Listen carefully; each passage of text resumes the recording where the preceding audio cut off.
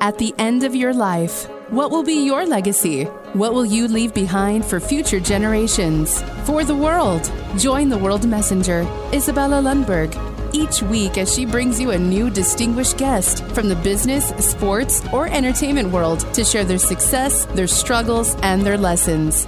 They will share their insights into current hot topics that affect everyone. Isabella facilitates an intimate, vulnerable environment to find the true value of humanity and real leadership. Are you ready for your legacy? The legacy that matters? Hello, my beautiful friends. It's Isabella Lundberg, the World Messenger, and I'm inviting you for yet another epic episode of Legacy Leader Show. I have today someone that I am super excited to introduce you, and this will be epic. She's my fellow European that migrated to US, and both of us are now in the United States. That's how actually we met. But she is a mover and shaker. She's psychologist that studies psychology. Oh my God, I keep saying psychiatry from some reason. And my tongue just want to turn you into psychiatrist from some reason. But the bottom line is someone that is very astute in human behavior, human dynamics, and it's leveraging those expertise in something that she calls it the mind zone. She's also a keynote speaker. She's the author. She's a podcaster herself, and so much more. Without further ado, let me allow it to introduce you to Ana Melikian. How are you, Ana? I'm doing very good. Thank you for having me. Absolutely. And just to get the record straight, she is fantastic, PhD degree, trained and educated psychologist. Okay, record straight. Ana, thank you for joining us today. I know it's a busy, crazy time before end of the year, but I wanted to exit this year not only highlighting powerful women like yourself, but also empower others, because we know that this time of the year is challenging for so many. So to be in that mindset zone and to be able to deal with everything that life throws us, on top of all the changes we're seeing, it's quite challenging, isn't it?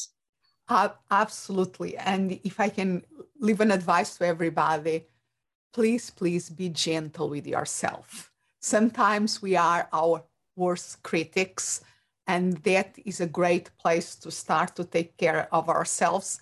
And really, if we learn to quiet our critical voices, we really are liberating a lot of energy to really be in our best mode of peak performance and doing things out there that really make a difference.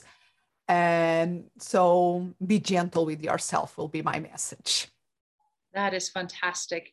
And such a beautiful way to start, because we forget to take care of ourselves. We usually take care of everything else, and we put ourselves last, specifically women, right? The way we're trained, that is historically expected from us. And it's so beautiful to hear that powerful voice from you. But how did you arrive to that? Obviously, you had to go not only through study and exposure, a lot of experience, a lot of trials and errors. So do you mind sharing a little bit about your journey, how all this started that brought you where you're today? And I always, since I can remember, since I start to reflect about life, I had a drive for personal development. I remember in my teens, I was doing any program that I could do in school and in other, even in the things organizing in my local church of personal development. I was taking all the opportunities and even other programs that I could do. I always had that drive of trying to understand and try to improve myself. And when I decided to study psychology and to become, at the time, my first role in psychology was as a psychotherapist, I was very lucky to go to a master program in Spain, Salamanca, that they really emphasized the personal development. We are as therapists at the time, but the emphasis that we are the tool there to help people to overcome really difficult challenges in their lives and mental health. And we cannot add to their burden our own stuff. So it was really fundamental that we work our own stuff. and sharpen the tool that we are as much as we can in order to be able to have a bigger impact in the life of others. So that was always there. The professional that I initially chose in the school approach that I was in really emphasized that. And then when I moved here to the United States and I became a life coach and then a business coach, I brought all that background with me. And I absolutely now working with business owners and people in business in many levels. Like a dear colleague of mine, Michael Port, always says, most business problems are personal problems in disguise. So personal development is always, I still have to find somebody that will not benefit personally and the people around by personal development. Wow, I love it. I love it. The passion to be the best you can, continuing evolving and recognizing that we need to continue learning. But I also love the quote you just said, because it's so true. Every challenge that we're having is people related, first of all, right?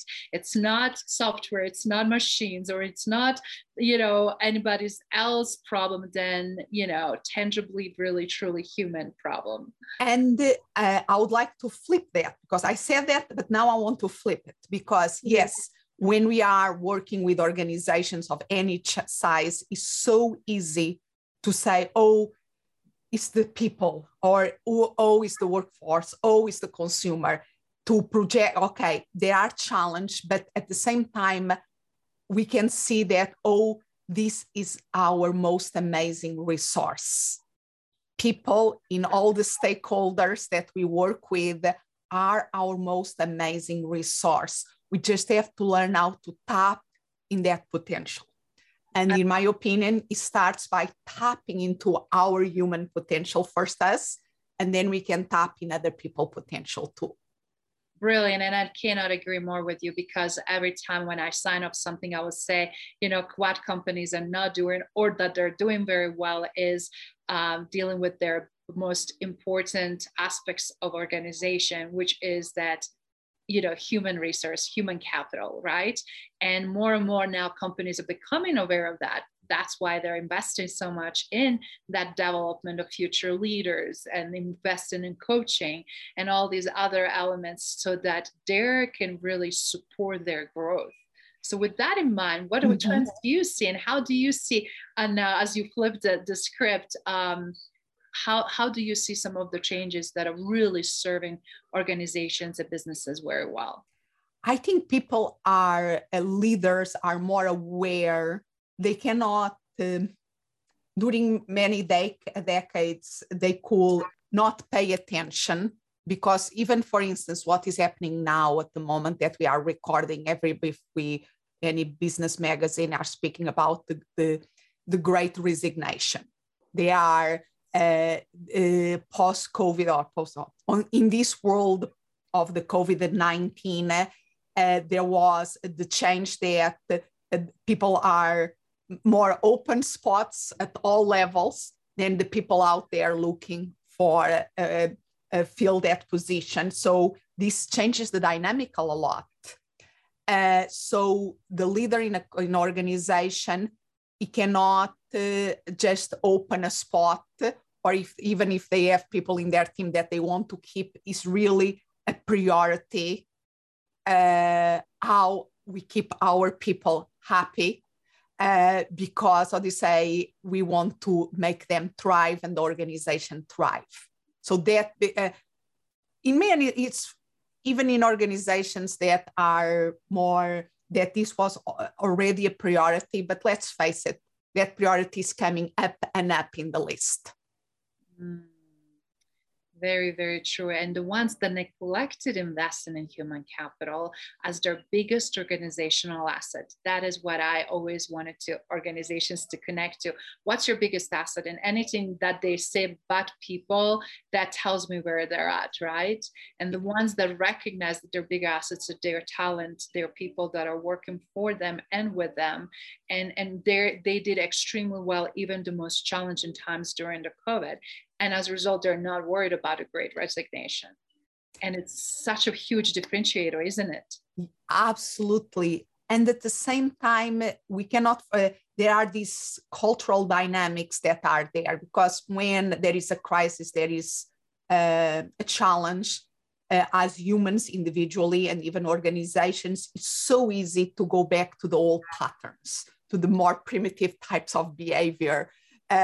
Or things that worked well in the past, and they are more ingrained in the organization or in the individual. So we have to be alert for that, because even organizations that really value and put their money where their mouth is in terms of investing in their workforce, is easier to see them sometimes as the problem that they have to solve, instead as the resource that they can tap into. That is so spot on. So with that in mind, I'm curious, Ana, obviously you've been going through a lot of different changes yourself personally, right? And you have to, first of all, figure it out how you tap into your own, best self, right? And because a lot of times people teach theoretically and they'd never really obtain that. And you're the one of those few who actually applied all of this and now can really easily teach others to do the same. So do you mind sharing a little bit about that journey, and what do you see now that is fundamentally most important? I, as a student, and then as somebody in academia and professionally, one of the terms that will characterize me very well will be I was a workaholic. I really enjoy, and I was very lucky of picking an area that I loved. So was getting myself totally into my work, was not a sacrifice in any way, was a joy, and I was seeing rewards of that. But that can create an interesting vicious circle there. And even being very lucky to have found my husband and having a family, work and the workaholism of spending, working, was served me well during a lot of time in my life, and at the same time create bad habits. Mainly when just hard work, when I start to get involved in more complex projects, or even in my own business, when just work hard was not enough. And I start to realize, and when even physically, I start with some limits of my capacity.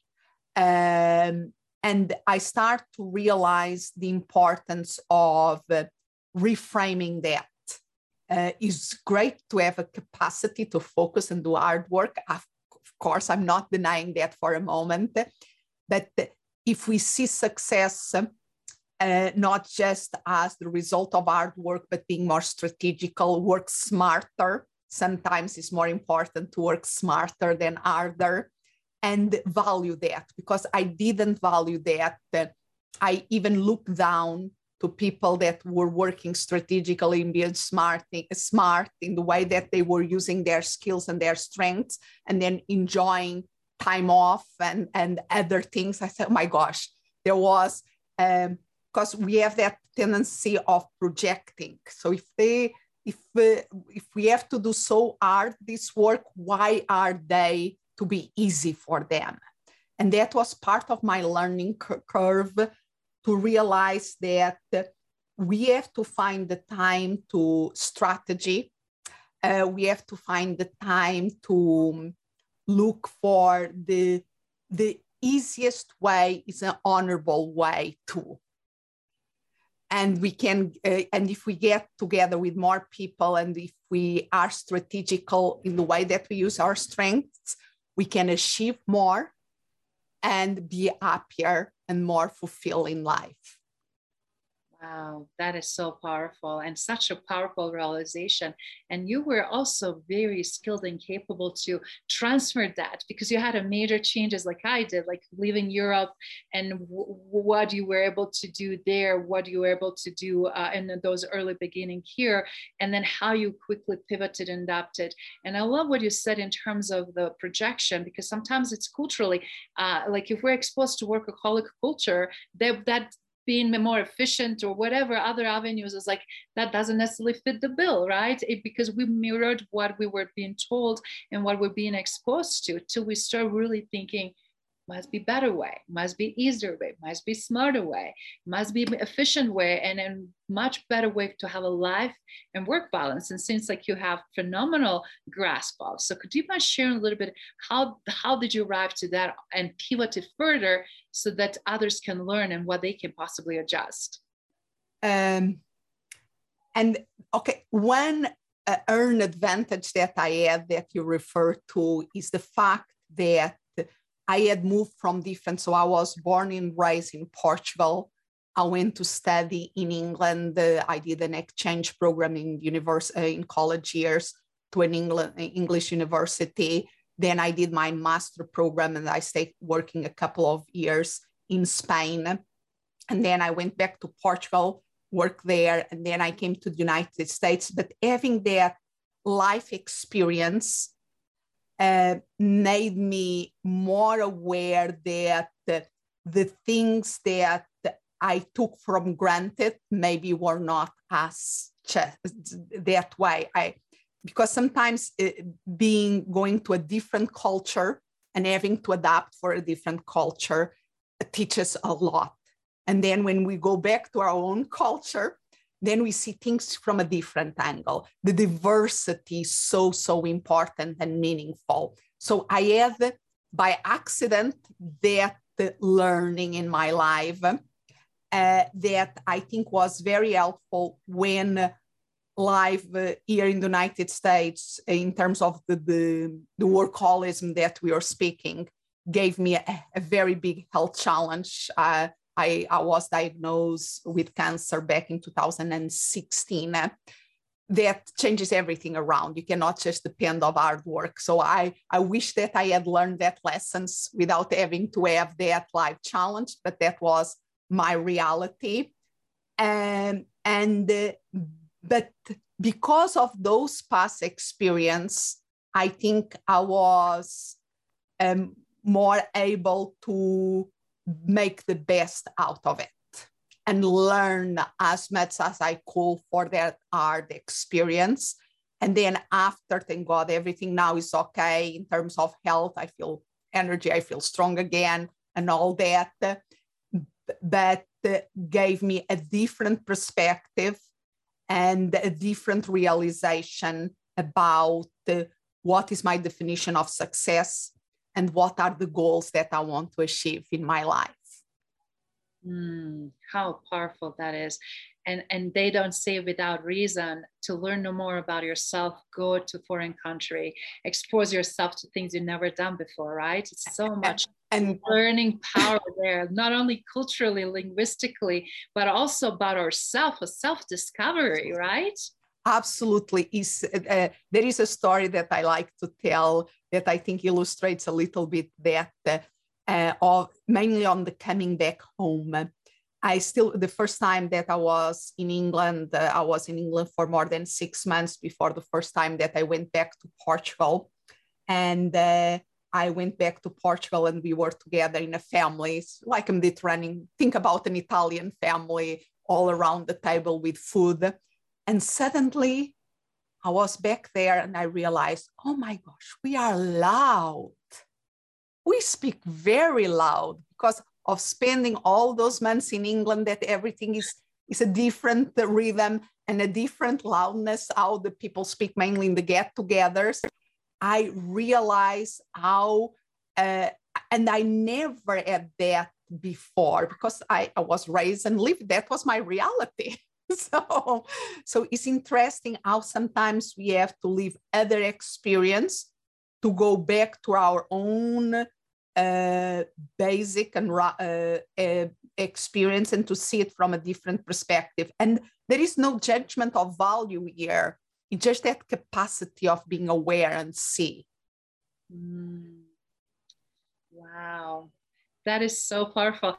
Because I come from very farm culture for, being Croatian and using hands and using all the, expressions. And when we laugh, and I laugh, when we talk, yeah, we're loud as well. So it's so interesting to hear that. And I remember living in Sweden was so contrary, like not much emotion and very like composed, steady pace of speaking as well, monotone as well, lower voice. So I was like, wow, how we compare to Swedes. I was like, it just was just such a big, huge contrast to me, and took a little bit of that extra adjustment as well. And I presume that maybe you will relate with this. Let me tell you another story that I think maybe you relate to it. Please. When I have a daughter now, she's 12, but at the time she was little. She was like 4 or 5 years old, and we were in vacation in the summer in Portugal, again around the table, and we were speaking, and we were speaking about something. My daughter, she spoke a little bit Portuguese, but not much, so she was speaking in English with me, and she turned to me, "Mom, why is everybody mad with each other?" And I said, "Nobody's." But they are like arguing. Nobody's arguing here. And I realized that even if we speaking about something like, are the carrots more orangey or orange, that we speak in a very passionate way. And she was interpreting that we were arguing, and said, "No, this is just a usual lunchtime discussion." And opinionated Europeans that are just expressing themselves. Yeah, and I presume that sometimes your passion, because you are extremely as all the times that I had the privilege of interacting with you, you are passionate about your ideas and your and your life purpose, and I see that as a beautiful thing. And I take energy out of it. And I bet there were situations in your life that people thought that they misattribute that energy to something else. Yes, so very true, depending, and that's why it's so important to read audience, isn't it? But sometimes we can be labeled, and as you said, it's very often that we get into those paths when we're labeling and when we think, oh, she's too intense, or she's too intimidating, or she's too strong. And reality is, we will be always something for someone, right? Unless that's someone in the circle of people that are very open-minded and inclusive. In order to be inclusive, you also have to have very well sense of yourself, that your passion doesn't affect me besides just positively feeds, right? And bubbles my passion. And that we have to really understand who we have as an audience in front of us in our own circles, and then how we received it, the self-awareness, because not always it's a time for that in place, but it's also very important to know what role do we play, isn't it? Yeah, and personally, obviously, going back to us as the tool, as the instrument that we have more control of, not taking things personally. Because these projections that we are speaking, the way that people read a certain situation or read the way that we behave, yes, we have to take information from that, but we don't have to take some of the things are not to do with us. Yes, absolutely. And that is the beauty, which I love. People meet we should meet always where we're at, right? And then from there, see where we can build something or create something, or just simply interact in a healthy, good way. And you're right, psychologically, all the projections are usually issues that we're internalizing and dealing with, that we're lacking, and things as a result that we need to change. Or not, I mean, if they serve us, but a lot of times they don't, and we obviously have a huge opportunity for growth. With that in mind, Ana, so we're talking about lifelong learning, personal development, leveraging your amazing psychology degree, and interacting with people. You're definitely a people person, but you're also very analytical and very strategic and beautifully able to support some things with data. And I love to see a young woman like herself in business adding more plethora to these very key elements to know, is this working? Is this helpful? Is this impacting? So do you mind sharing, how did you start adding these additional tools and techniques, not only what you do, but also to help others to be able to measure and really know where they're at? And I think it's like we always have to do this dance between different things. Yes. We are speaking about, okay, before things, the projection that we do in others, projection that people do in us, and then being aware of maybe patterns, things that we maybe should change, other things that we should not take personally. There is always this dance. And even in when we have our own businesses, when we have in our own professional careers, there is a dance between action, implementation that is essential to get things happening, and moment of strategy, moment of reflection. So, it's not one or the other, it's how we put these things together. And I love the shape of a triangle. Is a shape that, because I think we have the tendency of seeing things in a very linear way.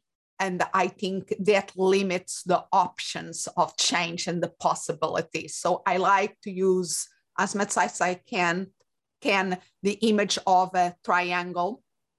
And one side of the triangle, I like to see it as the side for our thoughts, our thinking, our mindsets, the beliefs that we have, the lenses that we use in a conscious and unconscious way of seeing the world. And it's important to do a lot of work at that level because it is really impactful, the work there.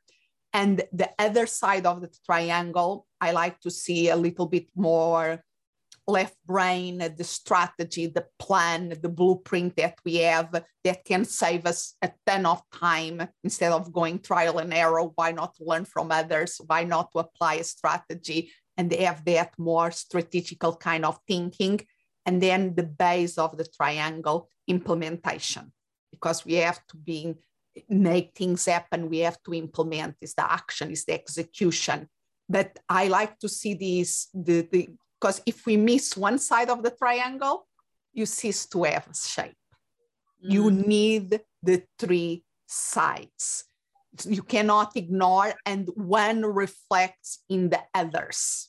So I like to see it like that in terms of it's important to measure, even if a person is more artistic and measure is not that thing. But it's important to have a way of evaluate and measure things, because then you can manage. That is not a new principle in organizations. If we can measure, we can manage it better. So we have to find creative ways of doing that, even in our own career lives and in our personal lives, how we can. But if we start to measure everything, then we can become so absorbed in the measurements and checking out boxes that we don't have time to execute or even to strategize. And that is not a good thing. So how can we balance those things? I think is one of the secrets and one of the learnings. I love that. And you're spot on. Why a lot of projects and a lot of things in companies fail because they don't execute, they don't institute strategy and plan very well. On the other hand, it's like but it's working. You need to know, you need more data, and you spot on. All of those things are enough of information to help us to affirm that we're doing the right things, right? That we're headed in the right direction, and then keep doing and keep rolling. And if you don't know what is producing, what is giving us back the highest return investment or our KPIs or any other standard measures that we're going after, we will always feel like we're shooting off the hip and shooting in the dark. We don't have no idea where the targets are and how we're going to hit them, right?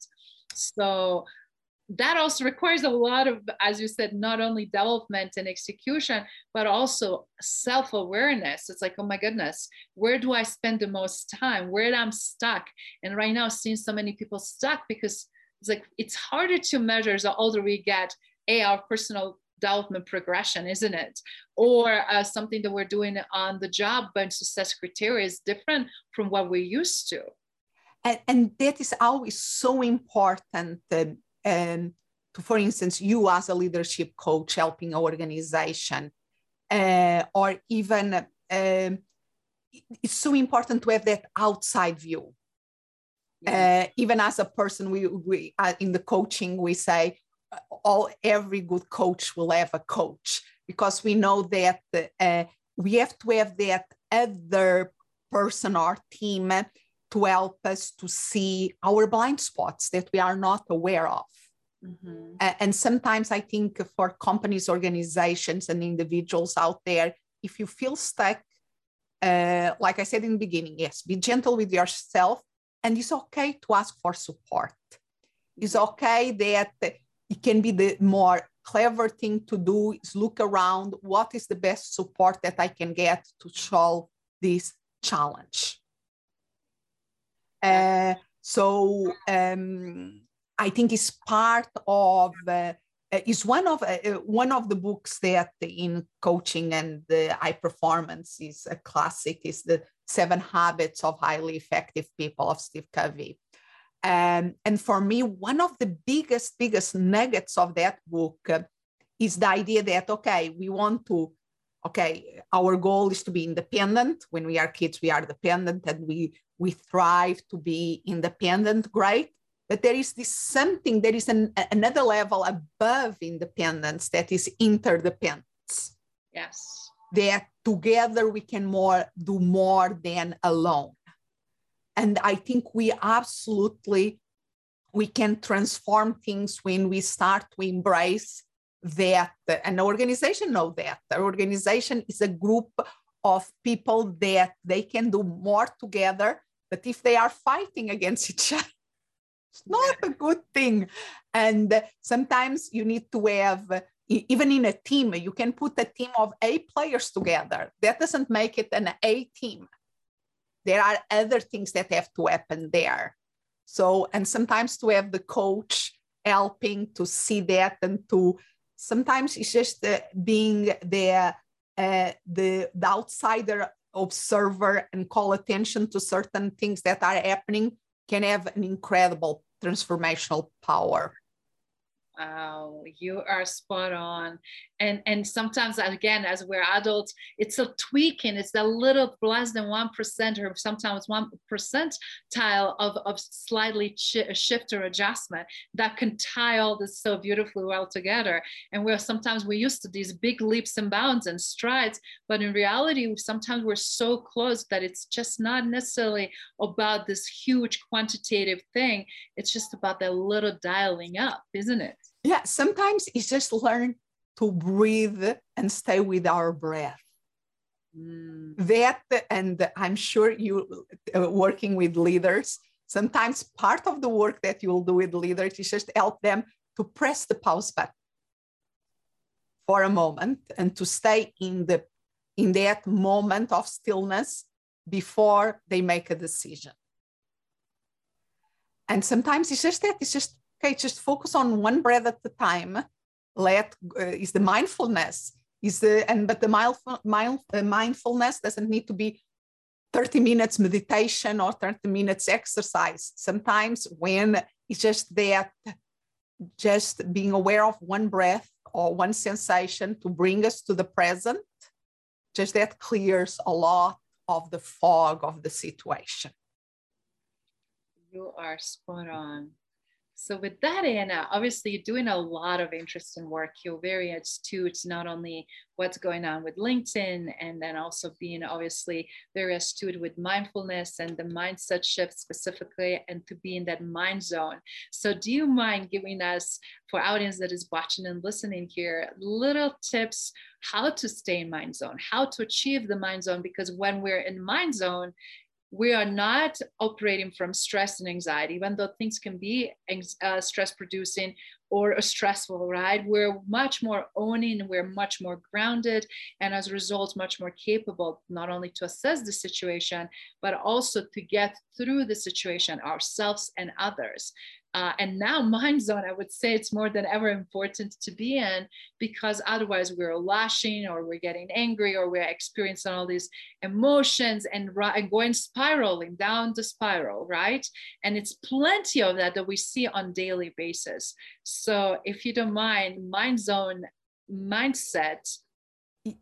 And this it's like one of the images that I like to use, and that was one of the reasons that I start my Mindset Zone podcast back in 2014. That at the time, there were already a lot of talk about mindset and the importance of mindset and all of that, that I think is really great to see so many people speaking about and bring awareness to that. And at the same time, I didn't find that many places where people can have a mindset workout. Like if we want to be fit physically, what do? We start walking, we start physical exercise, we start to go to the gym. But for the mindset, there is not that kind of places. Okay, we have the meditation, but I was wanting to have, to provide experiences that allow people to have a mindset workout, so to speak, to see things from different perspectives, to think about a concept that most people saw from one angle, and by deconstructing it and putting it back together, we can see it from a different perspective. So to create that flexibility, and really the goal is to amplify the field of possibilities. So that is something that I'm passionate about, helping people. And nowadays we start to listen to more the mental fitness, help people to be more mentally fit, more mental resilience. But that all, we have now more than ever more tools to help us and to help other people on that. With all that in these last decades, we have learned in positive psychology, neuropsychology, social psychology, high performance sciences, all that we can translate for the learnings from the philosophies of centuries in the East and in the West. We can bring all that together nowadays in a way that if you want, you really can optimize yourself.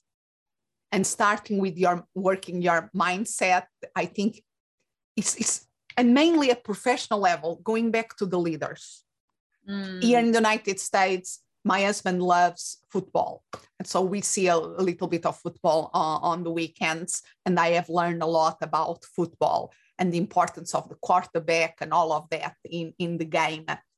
But there is no coach. First of all, any professional team have a coach that is very well paid. They know the importance of a team of coaches.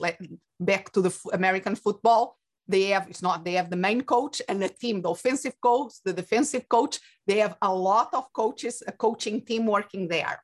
That is one first thing. And then the other thing, no coach or no owner of the football team will think that it will be a remotely good idea to send their quarterback to the field without that person being on the gym, working out, and in the field working out and doing the practice and so forth. They do a lot of work in the background before on the game time they go and do their best. But we keep asking leaders to be in their A game leading organizations. And what is their gym time? What is their practice time to be able, when they are in the decisive situation there, by throwing that ball in the right way, they are going to win the game? How can we expect? We are leaving so much chance because they don't have we are not using all the resources that we know that can build more resilience, build more capacity for when is the decisive moment they can play their best game. Wow.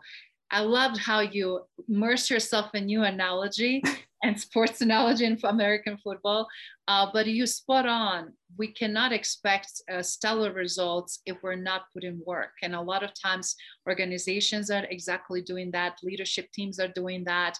And frankly, team members are doing that.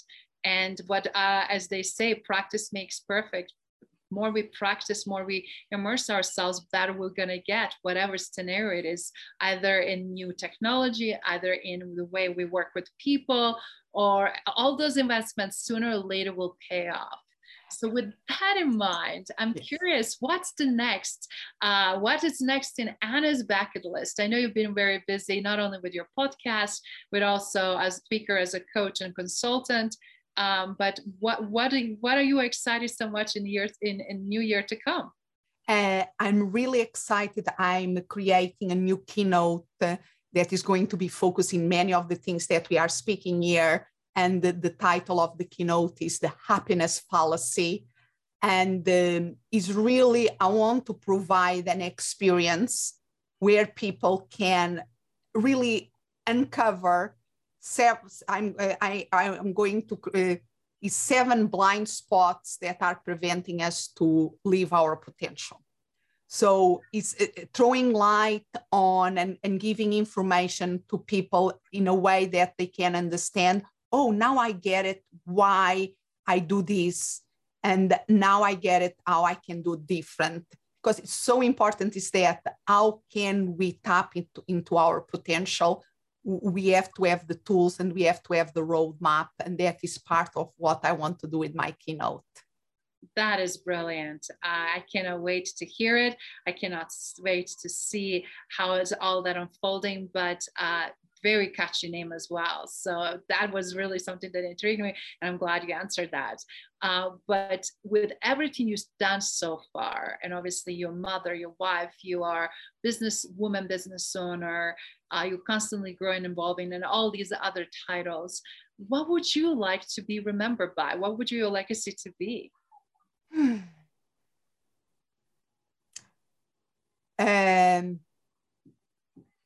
A person that try hard, don't give up, the persistence. I think is something that my daughter sometimes already reflect about me.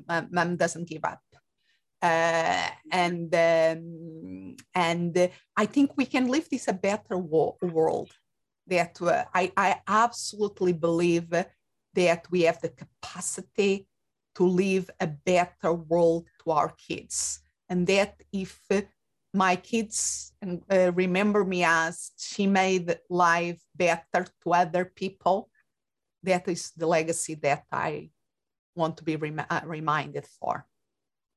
That is so beautifully and so powerfully stated, and you already are doing that. So definitely on fast forward trajectory for that to also multiply and snowball, because sometimes, again, as we mentioned, we don't see how much we're creating ripple effects, but when we start looking and over time seeing the compound results, it's just definitely life worth living, isn't it?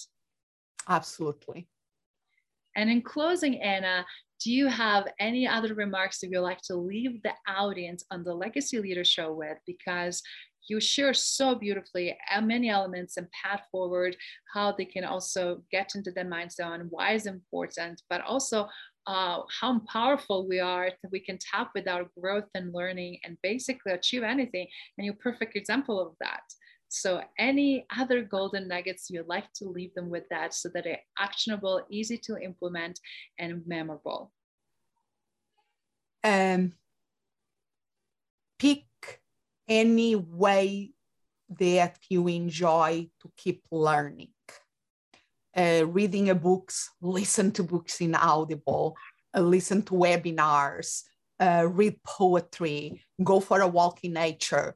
There is not one size fits all, but do what whatever, or going to a new class, learning how to paint, how to score, whatever it is, exercise your learning muscle, because I think that is a fundamental thing for all of us to keep building a better world. That is fantastic. Such a great message.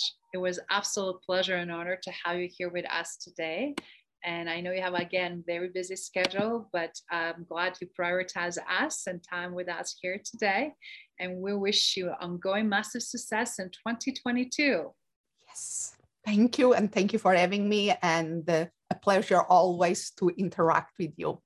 Thank you for listening to Legacy Leader Show. If you enjoyed the content and had a positive experience, then please leave us a positive rating.